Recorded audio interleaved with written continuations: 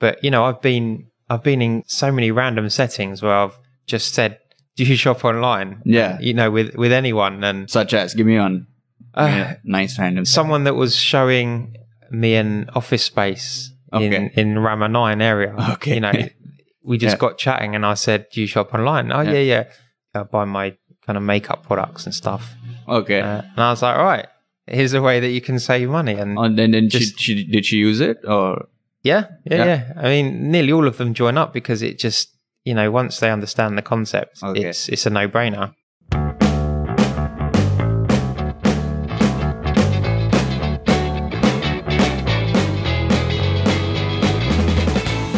Welcome to Brewed in Bangkok, the podcast about the people you meet in the city that makes a hard man crumble. Hello, everyone. This is Siddhant. We just want to be challenged. It doesn't always work out that way. It's never that easy. But we want to take the opportunities that we get and maximize them, learn from them, grow. Growing itself is a very misconstrued principle, I think. It's obvious when you really think about it, but growth is painful sometimes. You have to go through adversity to gain something.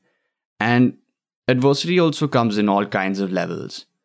But in a country like Thailand, people paint the picture of it as a wanderlust paradise where young people come and take a break and recharge and have fun but ultimately leave. But do they leave with something? Or do they just stay and sort of indulge themselves? Sometimes it's a mix of both, but the other times it can be a really good growing opportunity. Our next guest came through Thailand for about 18 months and worked here for a while and really gained a few things which he took back and applied to his career in subtle ways, I think. See if you can discern them for yourself and see if you agree with me. But I think that success has given him the opportunity to come back and do something new over here. And I think it's a pretty interesting way of looking at his journey so far. I started in West London till I was about 13 and then moved to a place called Slough, which is kind of near Windsor. And, right. That's where the office is set, right? Yes, that's right. Yeah. Correct. Nice. Yeah, a nice picture of the old bus station. But it's all been regenerated now. So it looks a bit nicer now. You think the office had an effect on that at all, or just generally they put the money together and actually did something nice for the town? Maybe. I mean, they've been talking about it for years, so it's finally kind of happened. It looks a bit nicer than it did before anyway. Okay. Oh, that's good. Great. So when did you start with marketing, getting stuff going for yourself? Was it right after university or did you do some internships? Or? Yeah, so when I finished university, I worked for a company called Game, which is the video games retailer. Yeah, I remember Game. When I lived in the UK, I was a member of Game and I used to buy games from there all the time. And I started there as a marketing analyst, looking into the data, and that kind of evolved. That role evolved into looking after the online channel, basically, which was quite small at that time. Yeah, can imagine. And they were running two brands at the same time, Electronics Boutique and Game. And then over the course of 2 years after being there, they merged into one brand. Right. So it was more of a kind of unified role to promote just that one brand. Okay. So like marketing analytics, would it be fair to say that's where you sort of started out and then moved into online marketing? Yeah, I mean, the analytics part was always there as part of the role, but it evolved quite quickly because they needed someone to look after other channels as well, right? So they needed someone to look after the trade marketing, some of the deals that they had with like AOL and MSN at the time, some of the tenancy deals. And also they were just getting into affiliate marketing. So affiliate marketing is probably the sort of backbone of how I've evolved to where I am now. That particular channel of marketing, as all my roles, my work has been focused around affiliate marketing. So I'm sure you've gotten this question before, but if you had to break down affiliate marketing into a couple of easy sentences, how would you describe affiliate marketing? Well, affiliate marketing is basically bringing in publishers, so people who want to push and talk about products and services, and the advertisers as well who want to sell more. So it's bringing those together and being able to track that and being able to award, commissions or rewards based on that performance. Okay.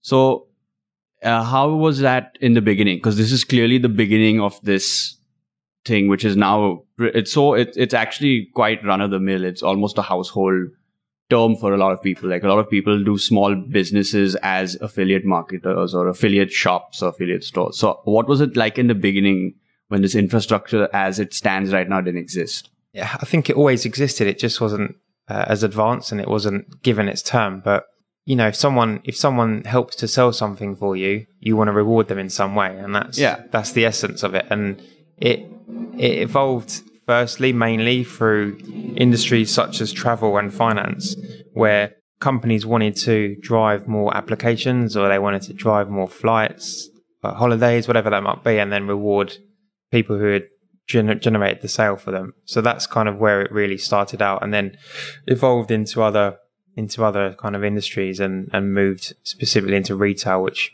grew really quickly. Okay, that's pretty interesting in its own way. How long were you at Game? How long? 5 years. 5 years. Yeah. Okay. So what were some of the highlights for you over there? Like, what would you say that you're really happy you worked on?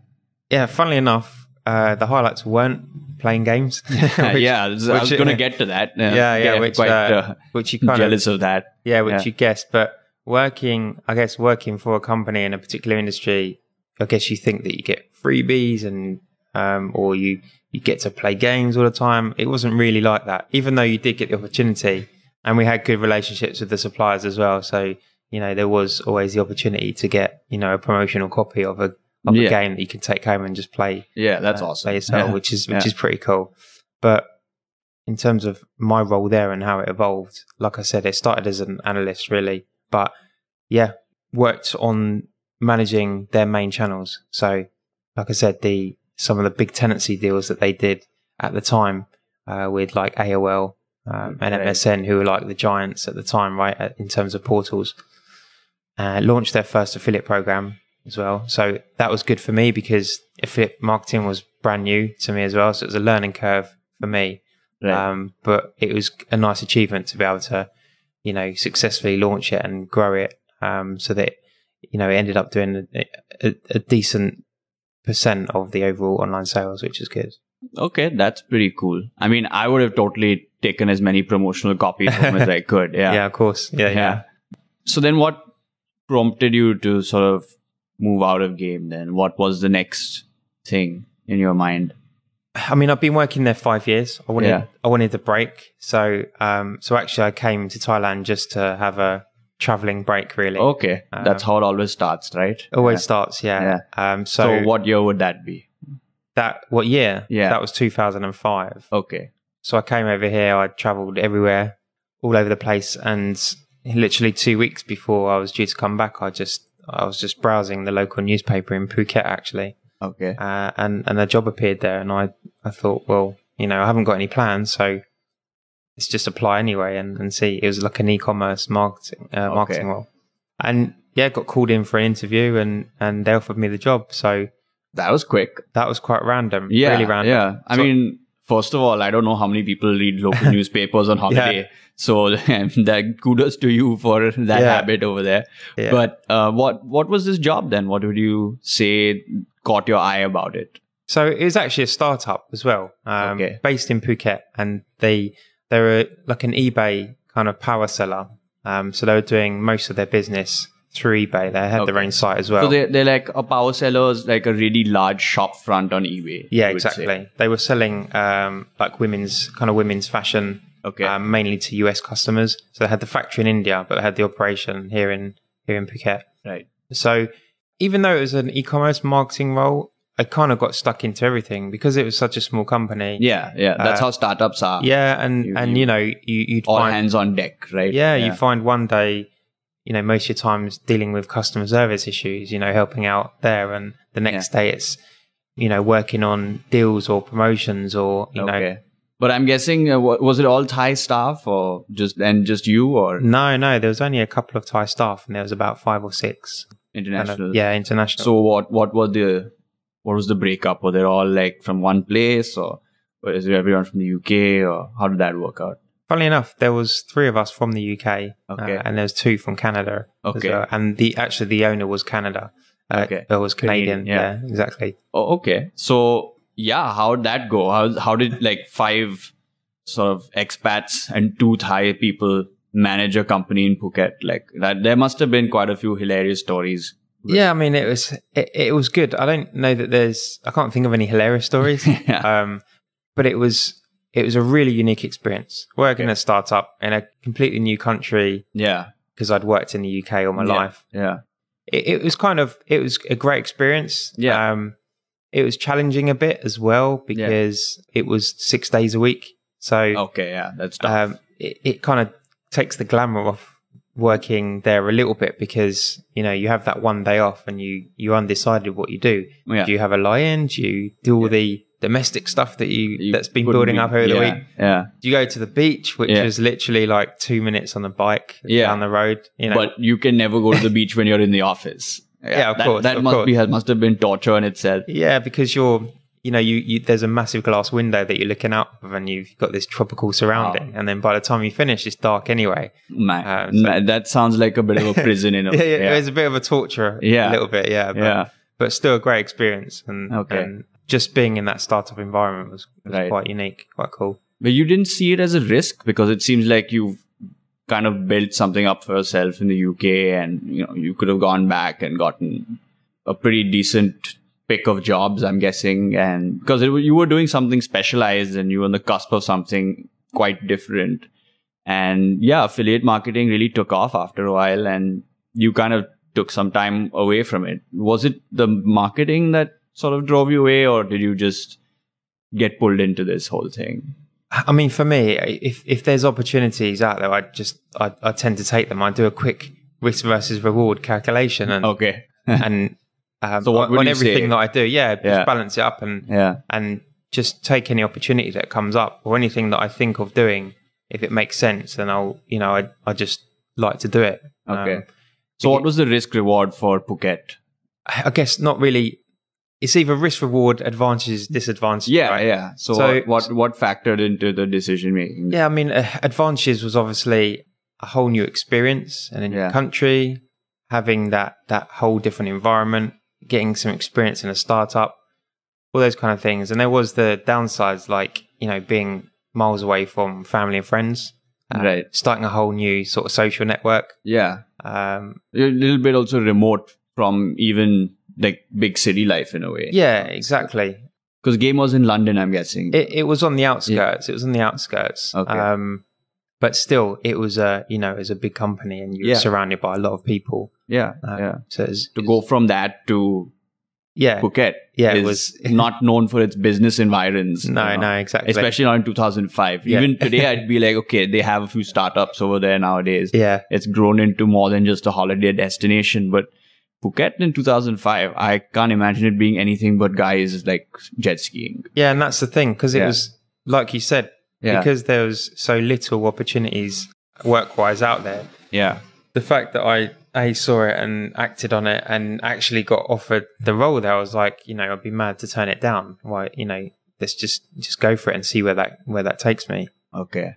So aside from the nitty-gritties of startup life, what really was a good change for you in terms of Phuket? Like, what did Phuket give you that you didn't have before you came there?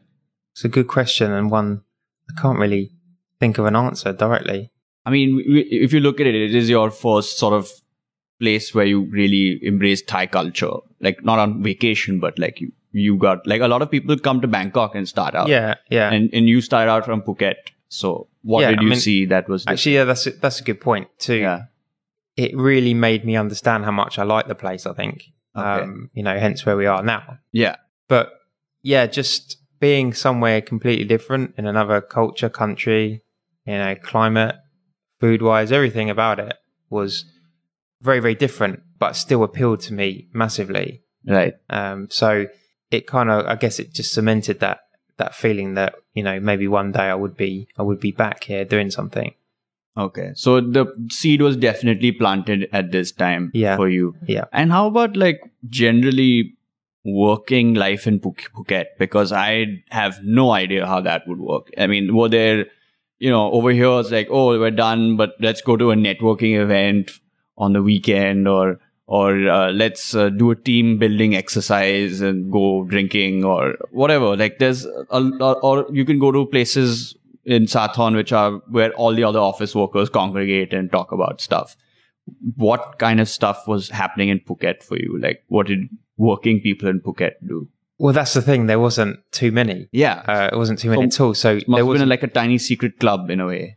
Not even that. I mean, as a small team, we used to go out for lunch together and things like that. Every now and then go out, after work. But yeah, I mean, completely different to working in a city, in that everyone tended to sort of go home and do their own thing, and everyone had their own kind of circle of friends, I guess. So compared to like somewhere where you're surrounded by workers and there's events for workers and things and networking events and stuff like that, you just didn't get that at that time at all. Right. So it was just literally, you would go out a couple of times, or you'd certainly spend lunch with your team members. But yeah, the day to day, you'd go off, do your own thing. And okay, all right. So how did you pass the time then by yourself? Well, like I said, most of it was working, right? Yeah, so it was 6 days there. Yeah. So did you manage to pick up some Thai at that point, or did you? Very little bit. It was kind of something that I wanted to do, but again, just time wasn't on my side, really. Right. So I didn't do too much, really. I mean, if I wanted to go out see friends, I could do that after work. Like I said, the Sundays would usually be spent, if I could, get down the beach, and just have a bit of relaxing time. So it was just quite a chilled out lifestyle. Right. So how long were you there for then, all in all? Just under a year and a half. Okay. But I worked for about a year. Okay. There. Right. So you finished work and then you hung around for a little bit longer, then you went back to the UK? Yeah, exactly. Okay. Yeah. So what called you back to the UK then? The whole sort of 6 days thing, I think, just took its toll after a while. I think that's probably the main reason why I decided to move on. Yeah. And what you touched on before in terms of taking a break away from the industry, I kind of realized that I needed to go back, keep in touch, keep in touch with, where my skills were in terms of hoping to build those up a bit more. Yeah. So, I came back to the UK and decided to focus on affiliate marketing, which was still quite an exciting time in terms of its growth. Okay. So what was the next step in your affiliate marketing career then? What was the next big... Yeah, so I managed to secure a role as an account manager at a company called Linkshare, which was... Linkshare, okay. It's an affiliate network that had just recently, I say recently, a year before, it had been purchased by a company called Rakuten. Yeah. They were kind of this like Japanese juggernaut of services. So it was very much Linkshare at that time. I mean, nobody knew Rakuten at all. They had to explain who Rakuten was to me in the interview, right? Because I just no one's. And you were even further away from everything at that point. Yeah, exactly. So I started there as an account manager, and the really cool thing was that they just launched the UK office 6 months prior to me starting. Okay. So there was only 4 people there in that office. Right. So I've been like randomly working in startup environments throughout.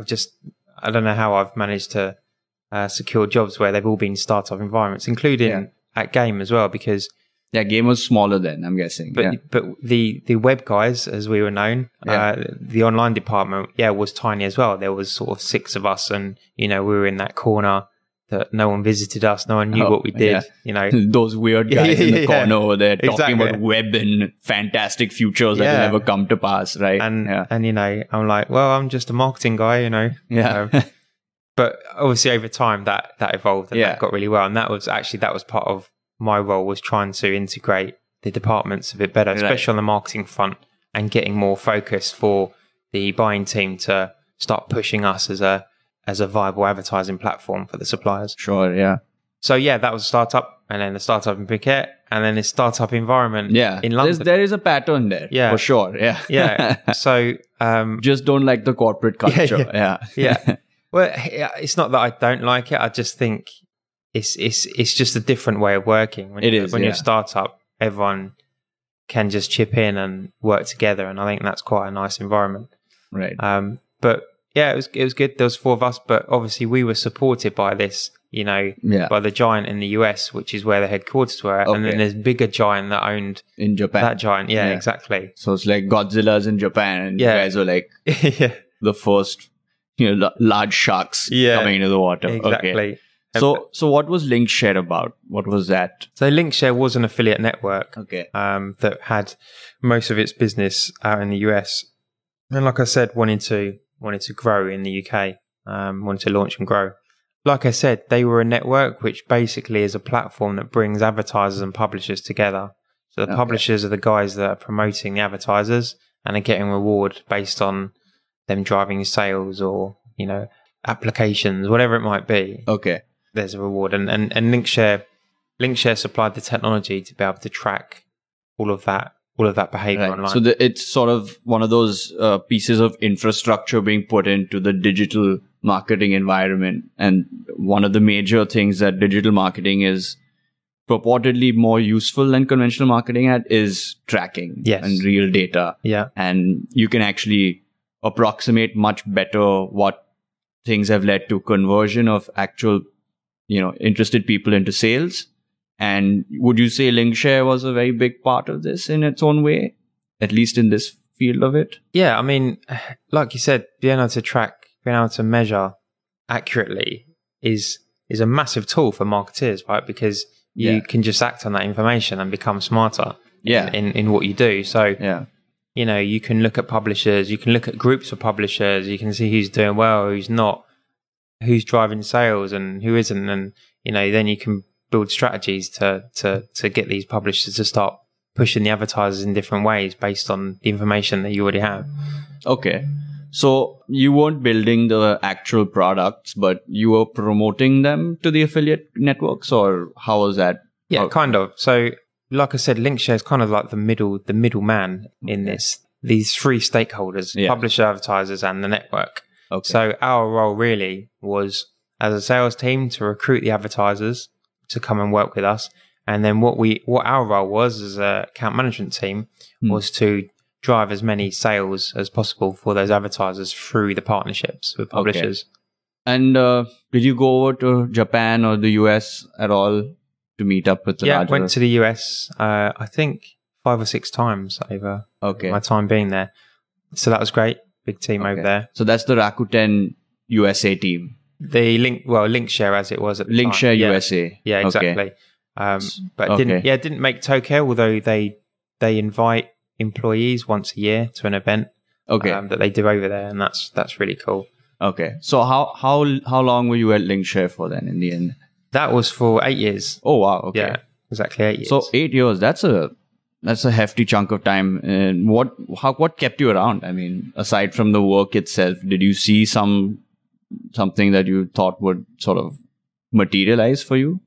Yeah, I mean, there was opportunities to grow there, which is great. Okay. So I started as an account manager. And when I left, I was one of the directors that was managing half of the account management team at that time. So it was, again, a really good experience because we started off with just 4 people in a highly competitive market space, and just working together and building up that network to become one of the top networks in the UK was really cool. How many people were in the company by the end of it, by the time you left? The whole UK office was about 60. Oh, 60?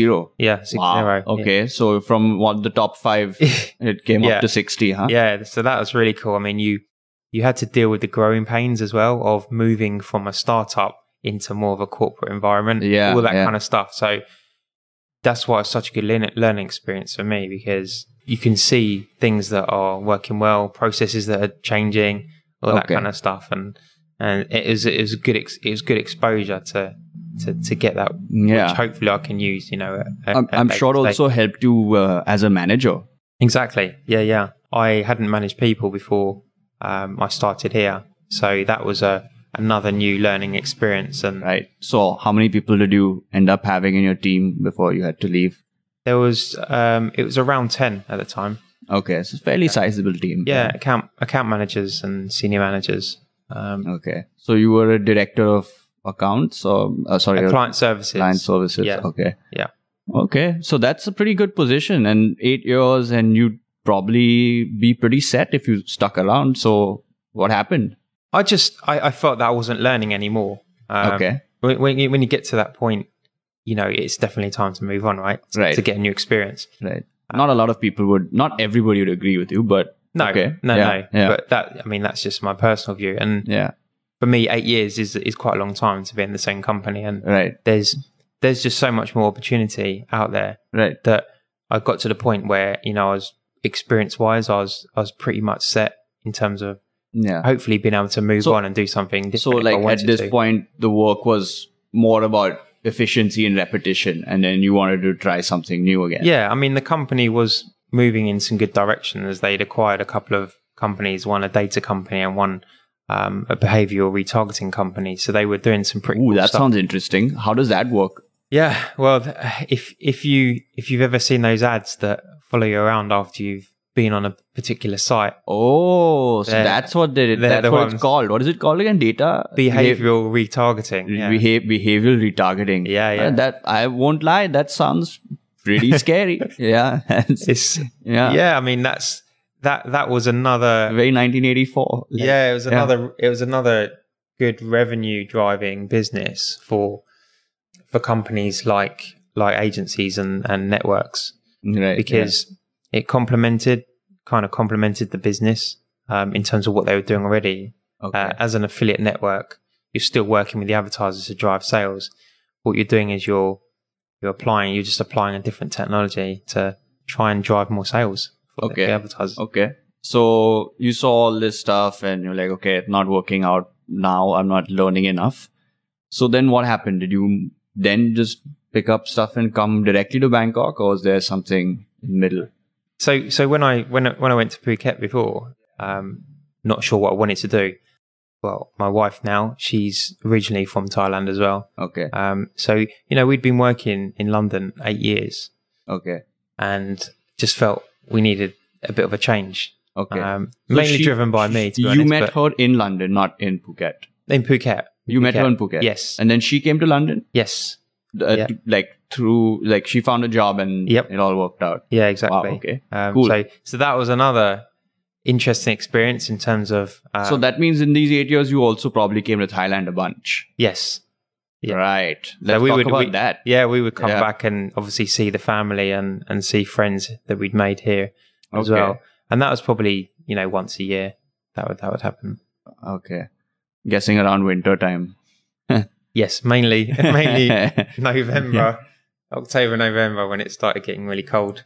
Yeah, right. That's the best time to come. That makes sense. Yeah. Okay, so then did you guys get married in London, or did you get married here in Bangkok? We had a registry marriage in London. Okay. But we had the main wedding here. Okay. In our hometown up in the north of Thailand. Okay. So that was really cool. I managed to get I think 25 odd family and friends to come along. Nice. Which is really nice because it's such a big commitment for a wedding, right? To come away to Thailand, but it was a great event. It was a really nice time to get everyone together. Nice. So you married, everything was done, and then now it's time to come back to Thailand.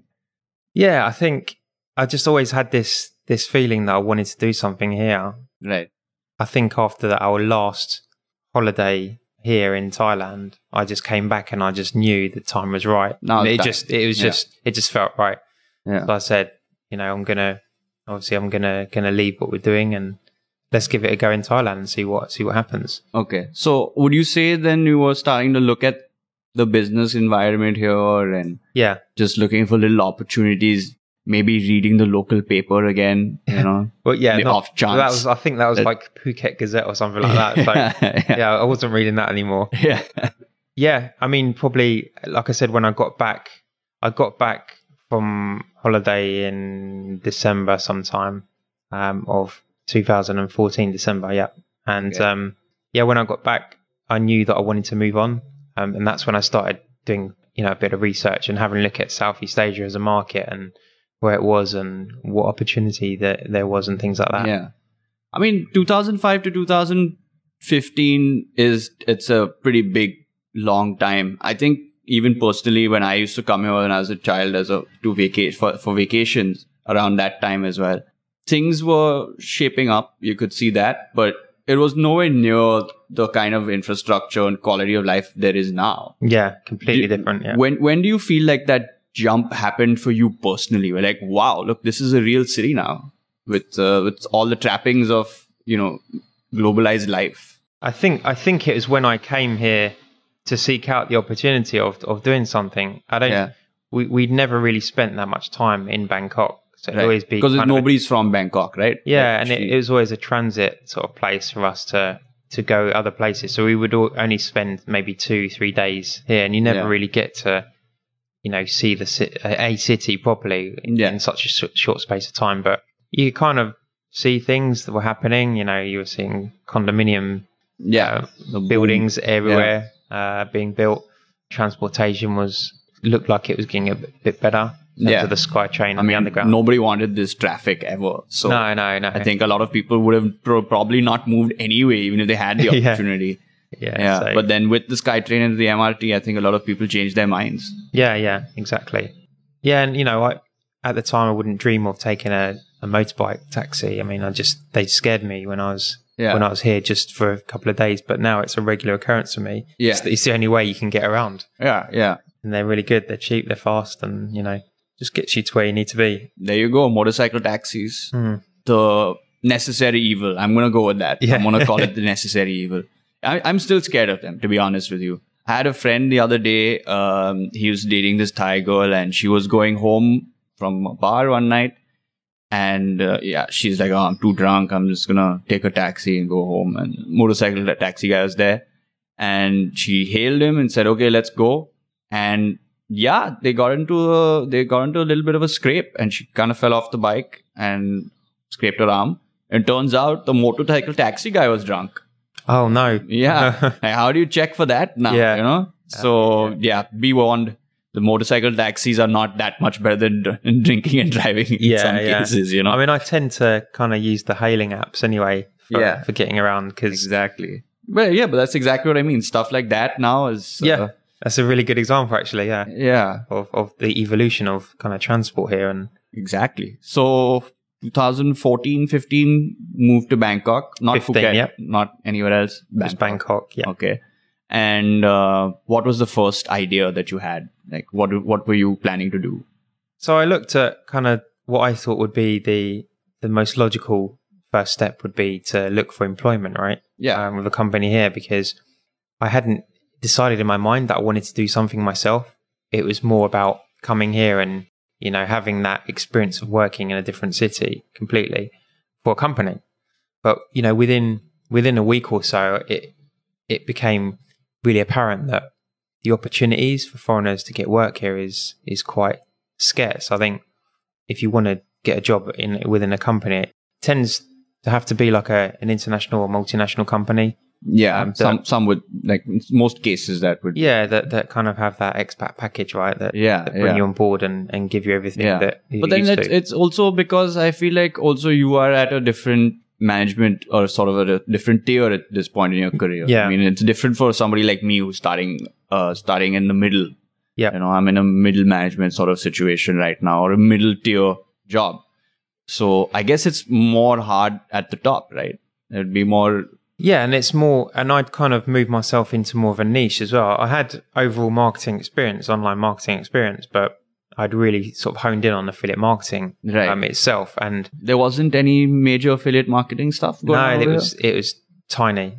Okay. It still is, I think, here at the moment. But so that kind of made me think, okay, well, what opportunities are there out here for something that's around affiliate marketing that I could do myself? So that's when I really started digging into research and understanding where the opportunities were per country, really. Okay. With Thailand as a focus. Right. So what did you come up with after all the research? So I was looking at kind of me being a publisher, right? And what does that entail? Like, what does it entail mean? What does it mean to be a publisher? it just means that your functional, your role is to help promote and drive traffic and sales for the companies that you promote on your site. And as a publisher, there's all types of publishers. You could be a blogger, or you could be someone that writes content that is recommending places to stay or recommending products based on a specialism like electronics or something like that. Got it, yeah. You could be someone who's got 30,000 likes on Facebook and kind of people listen to you and you become, you're basically an influencer. Yeah, I see this a lot now actually with that when I consume content, especially the YouTube stuff that I like to watch certain people's channels, and they have some of them review sneakers, some of them one guy's actually what he does is he makes fun of other people on YouTube who do fitness and do it badly. And he's like a very like old school, go to the gym, bench press, do squats kind of guy. And he makes fun of CrossFit and everybody, and people love it. He's a huge troll. And he has an Amazon affiliate store where he sells t-shirts that he's made, or like the 2-3 bodybuilding supplements that he likes. He's like, oh, buy it from my shop for like 10% off. Yeah. So that would be a publisher then, you would say? If he sells his own stuff, then he's an advertiser, hasn't he? He's got kind of moved over. So it's his brand. Base up. Yeah. But if he had, let's say if he had a website which he was directing people to, where he was promoting Amazon products, not his own, but Amazon products. Like it's an Amazon shop front that he has. Exactly. Yeah. And people were clicking through and purchasing, then he would be making money from that. And that would be a typical publishing model. Do you think there's a real reasonable opportunity for regular people to become affiliate marketers, like on their own scale, like just make a few extra 1,000 baht a month? And yeah, for sure. It's all about having kind of a passion in something that you do. So, someone might be a massive advocate and fan of, I don't know, ice hockey, for example. Sure, yeah. And that's where they know everything about ice hockey. They know all the players, they know the fixtures, they know the equipment, everything about it. Yeah. And, having that experience, if you can find a way to utilize and push out that experience and have people listen to what you say, so you're providing value in some way, then of course there's opportunity to monetize that as well, right? Yeah. Okay. So I think, especially here, actually, social media is such a big thing. Yeah. People follow the individual a lot more now. Yeah, across the world, to be honest. And someone who's maybe a specialist in fashion, or talks about health and beauty products, or reviews things, or is kind of an authority. Yeah, for sure. There's opportunity to monetize that traffic that they get. Well, that's a good idea for the listener out there. If you are an authority and you've been getting people to listen to you on a variety of products or specific products, there's a chance you could make some money off of that. Oh, and it's not even as the capitalist and greedy as it sounds. Yeah. Yeah, no, it's simply linking to products or services that you recommend as a publisher. Okay. So what did you end up doing finally after looking at all of this? Okay, so just going back to what I was saying, looking at the different models, there's and to answer your question more about types of publishers, there's the content blogger side, there's price comparison sites where people go on and they check the cheapest product and click through. There's some of the technology type people that I mentioned behavioral retargeting and that kind of stuff. Right, yeah. It's pretty cool. There's sites that try to incentivize sales through coupons, discounts, like coupon sites and stuff.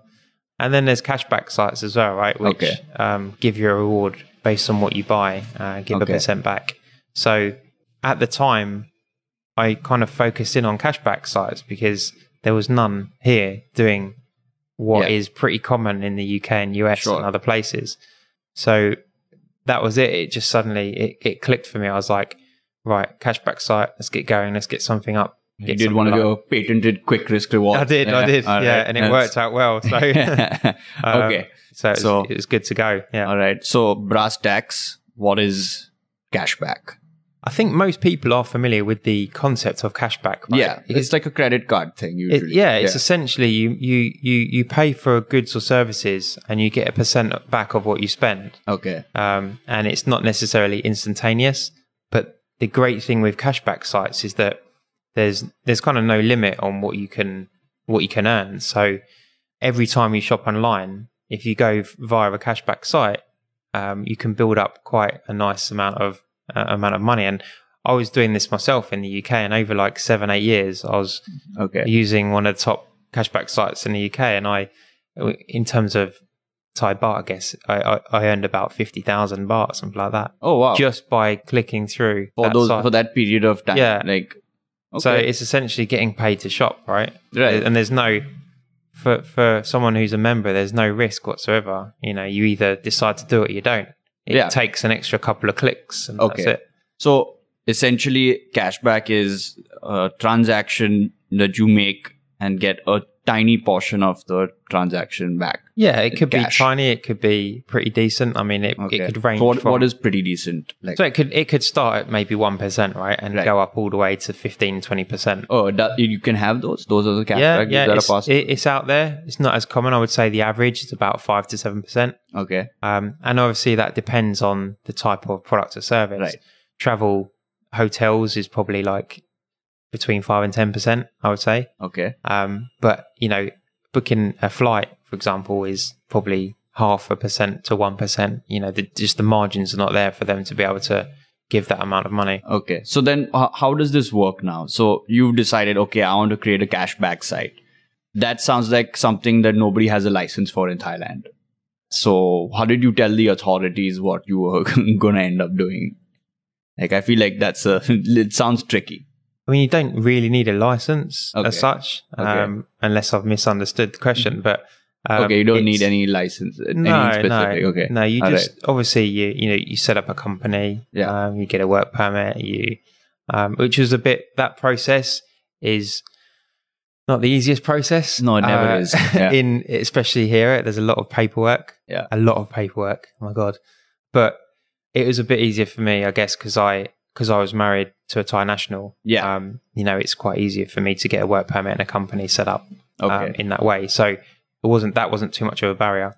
And you don't have to tell anyone what you're doing. You just have to tell them what you're earning, right? And how much tax you have to pay. Okay, sure. And, that's not the first time I've heard that explanation. Yeah. Okay, so how did it begin? Like, what was the first few things you put up on it? Is it like just a shop front with the cashback put in, or do you have, does it go somewhere else? So so in terms of the business model itself, for anyone that's wondering, how does it work? Essentially, as a publisher, like I said, I'm driving sales for the advertisers that I've got on my platform.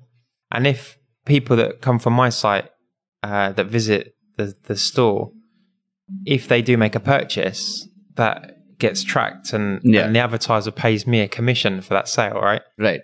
But what I do is I give most of that back to you as a member, right? As a reward, as a thank you for shopping via my site. Okay. And I keep a small part myself. I keep a small part. So that's kind of the business model. So the cashback will be like 5% on a product X, but your commission is 7%, for instance. Yeah, that's an example of how it could work. But the majority is to the member. Cool. So I'm guessing there's a sliding scale here of what are the percentages that are given in cashback, like you discussed earlier. How do you go about that, or do they have is it not set in stone, but the people know what the values are in your industry? Yeah, I mean, the advertiser sets how much they want to pay in the same way that they decide how much they want to bid for keywords on Google, Google advertising. Yeah. In the same way, they'll say, right, based on our margins, we can afford to give 10% of the sale as a reward for that company that's driven that sale for us. Okay. So we take that 10% and then we decide what we want to do with it, right? Right. So now a business approach question. Do you go for the companies that have like high commissions for sales and not do too many, or do you just go for a like broad spectrum of companies? I go for as many companies as possible because any company that I can give a reward for is going to be beneficial for anyone that wants to shop. And I wouldn't necessarily focus on the ones that are giving the highest reward. It's probably more about the popular brands themselves, because you're going to have more people that's going to be shopping via those sites, and it just makes business sense to promote those as well. But at the same time, try and get the other brands that aren't being promoted, try and get them at the front as well, so that people can be aware of, because at the end of the day, it's our job to try and drive sales for all advertisers. Yeah. So slightly clunky analogy would be it's kind of like a department store or a general store. Yeah. You know that some things people buy all the time, but you're not going to make too much of it. But as long as people come in through the door and maybe have a look, kick the tires on something else. Yeah, exactly. Yeah. So so that's the understanding. Now, how has Thailand responded to the cashback storefront? It's still really, really in its infancy. I think there's still a lot of education to do here. Because what is a common misconception in your opinion? That it's, why are you giving me money for free? Is it a scam kind of question? I think that's in my mind, that would be a question. Yeah. Like, well, what are you getting from this? Yeah. It's skeptical. This is the funny thing, because Thai people, I think, are familiar with cashback as a concept, because it's quite common. Credit card, debit card, and property, and and generally finance. But applying that cashback model into an online platform where you can essentially get cashback from all these different stores, is quite a new concept. So there's a lot of education that needs to be done, and I think there's trust to be built as well. I think Thailand in general is still massively comfortable, I don't think, with shopping online, and there's been a few instances, I think, in the past where there's been fraud issues and stuff like that have happened, and the fact that a lot of many people here just don't have the means of paying online, whether it's a credit or a debit card. Penetration here is so low, which is why cash on delivery is so common here. Right. But in the UK, everyone's got a card, so that barrier immediately is gone, because you've got a card and you feel secure with using that online. So how do you cash on delivery then? Do you give it on the spot, or? In terms of paying my members, there's three ways. There's the bank transfer, which is the most trusted way of receiving or sending money here, which is quite interesting in itself. Yeah. Because it's much less secure in a way. Than some other forms of payment. There's Prompt Pay, which allows you to get paid via your mobile phone. Yeah. But that's obviously backed by the banks, and PayPal as well. So the good thing with PayPal is that if you don't have a bank account here in Thailand, you could be someone, a foreigner maybe, or a tourist, or anyone. Yeah. I can still pay you. I can still pay you a cashback. Through a PayPal transfer. Yeah, exactly. Okay. So let's talk a little bit about your customers here. So you've said some stuff about educating the customer. How do you go about doing that now? I mean, it's mainly through social media and that kind of dialogue, the interaction, because you said you've got some questions like, is it a scam, blah, blah. Well, it gives us the opportunity to explain. I think a lot of people will be like, what are the strings that are attached? Yeah, exactly. They'll be like, okay, you're saying all this, but what are you going to hit me with later with fine print? Yeah, so we've got, on our site, we've got a lot of, this is how it works, this is the kind of guide, this is how our business model works. Because what I found here is that you have to explain the business model to the people here rather than the UK. UK just give me the benefit. I don't care about you. I'm in. There's no questions. I'll have free money. That's it. Gotcha. Whereas over here, it'd be like, okay, show me your hands. What are you getting? Yeah. Exactly. As long as I know what everybody's getting, I'm fine. Yeah. That's sort of the mentality. Yeah. Okay. So I've got like an explainer video in English and in Thai on the site that does that kind of explanation in a more of a funky way. So do you have a sort of extra valuable or most valuable customers right now? Do you have like the power user of DD Cashback?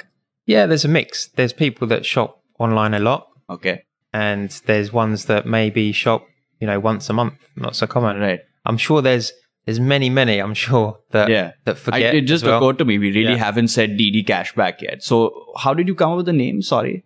Yeah, actually, it was my wife's suggestion Okay. because DD is good. Is very right. very good in Thai. Right? Yeah. So you might Gotcha. You might hear Okay. that when you're out and about here. But I have actually. I have heard that. yeah. So It's kind of like right now. and the fact that DD and cashback kind of just says what it does really. It's Yeah, for sure. So as soon as she said that, I was like, yeah, that sounds great. Actually, Okay. let's go with that. Sounds good. Okay, so sorry, before I cut you off, you were explaining about some of your power users. Yeah, I mean, just going back to that, power users probably come and visit the site 2 or 3 times a week and make a purchase. But there's, that's obviously a smaller percent of users. Right. The mass will probably shop 1-2 times a month, something like that, I would say. Okay. Just, depending on their kind of buying behavior. But like I said, online in general is such in its infancy here. We're making it, there's been 2 kind of barriers, right? How do people pay and how do you get goods to people as well? And they've been, over the last 2 or 3 years especially, they've been tackled and more or less solved nearly now as well. Especially logistically, it's pretty decent. Okay. It's always been good here in the city, but I think it was getting people outside and, to in the buy country into the and idea. stuff. Yeah, and getting the goods to them in a decent way, Right. and an efficient way, and then obviously allowing people to pay online and making it easier for them to pay online, and the things like mobile wallets and stuff like that, and Alipay, which is just starting to really be pushed across some of the outlets here, will definitely help and get people more confident about. Because I don't ever think credit and debit cards will credit maybe, but that form of paying in the UK is so common. I don't think it'll ever reach critical what mass tends here. to happen is sometimes we skip steps. It's skipped. Yeah, exactly. I think so. I think people have gone straight to mobile pay in a lot Yeah. of cases, For sure. especially if there's a nice mobile app that does it, Yeah. So mobile, like Alipay would be that, for instance. So coming back to this question of the benefit for the Thai customer over here, from sort of your heavier users, I'm sure you get their purchase activity and things like that. How much do you think they can get per month? Like, I know it's a very vast question, but what's a number you think is reasonable to sort of make back through cashback as a sole source of shopping? Yeah, that's a difficult question to answer, right? Because it's so fast. But you might have someone that is traveling for business, traveling for leisure, that is doing their groceries online, right? That is buying all of their electronics, clothing, beauty products all online. And if someone's doing that, then they're shopping like 2-3 times a week. There's no reason why they could get upwards 5,000-10,000 baht cashback quite easily. Wow. In that month. Yeah, and this is just sort of the start of things in this. Yeah, it's e-commerce here is still tiny. I can't remember the actual number, but I think it's probably about. I think it hovers about 2% of total commerce is e-commerce at the moment. And that's pathetically small. Yeah. It's tiny, and compared to the UK, which is I think 15 plus now. I think it's a crazy number. Yeah. So even though it's tiny, you can see the actual potential that e-commerce can play in the coming years. So it's quite an exciting time, especially here in Thailand, but Southeast Asia in terms of the way that it's exploding. Absolutely. And so far, you've been getting a very positive response, would you say? Or are you just encouraged by it right now? In terms of the business as it is. Oh, the business. Yeah. Yeah, we're continuing to grow month for month. We're getting new members. We're just pushing that message out as much as we can because this is the good thing. We do some marketing efforts, advertising wise and stuff, but actually anyone's a potential customer, right? Right. So you could be with your friends down the pub having a chat and oh, you live here? Oh, you shop online? Yeah. Here's a way of saving some money. Give it to us now. Like, what would you say to mate at the pub that you just met, about this? Well, that's the first question. Do you shop online, right? And if the answer is yes, then, I've got a perfect way for you to just save a bit more money every time you shop. And most people just get it straight away and say, I'll join up and I'll just go through your site. Okay, that's cool. But, I've been in so many random settings where I've just said, do you shop online? Yeah. With anyone. And such as, give me one nice random someone that was showing me an office space in Rama 9 area. Okay. We just got chatting and I said, do you shop online? Oh, yeah. I buy my kind of makeup products and stuff. Okay. And I was like, all right, here's a way that you can save money. And then did she use it or? Yeah. I mean, nearly all of them join up because it just, once they understand the concept, it's a no-brainer. I have another question. Like a regular online storefront, does it have like those holiday discounts and sale periods and things like that? Or is it just you have to buy at sticker price and you get cash back on that? Well, what our site does is we try and maximize the savings for our members. So we're not only pushing the cashback message, but we're pushing out the offers as well that are running by the advertisers. Oh, great! And coupons as well. And this is the great thing is all of these discounts are on cashback is on top of all of these. On top of all of this. Okay. So if you're a really savvy shopper, I'd like to think I am. Yeah. So any savvy shoppers out there, hopefully are doing this already. But you could come to my site and you could go to, let's say, any electronics store, for example. Okay. And you get 5% cash back from me, but they're also running a 10% discount. Okay. But you've also got a credit card that gives you 10% cash back when you pay from that credit card. Okay, so suddenly these discounts are stacking up and you can make a killing. So you are giving a cash back yourself. The credit card that you use gives you a cash back and you're getting a 20% discount on a discounted item. Yeah, if there's a coupon code and the items in sale as well, for example. Okay. So another smaller question. Members, do they have to have a separate account with you or do you just put the money right back into their bank account? Yeah, I mean, what happens usually is someone makes a purchase that gets recorded. Yeah. We put that into their account so they can see it as a pending order.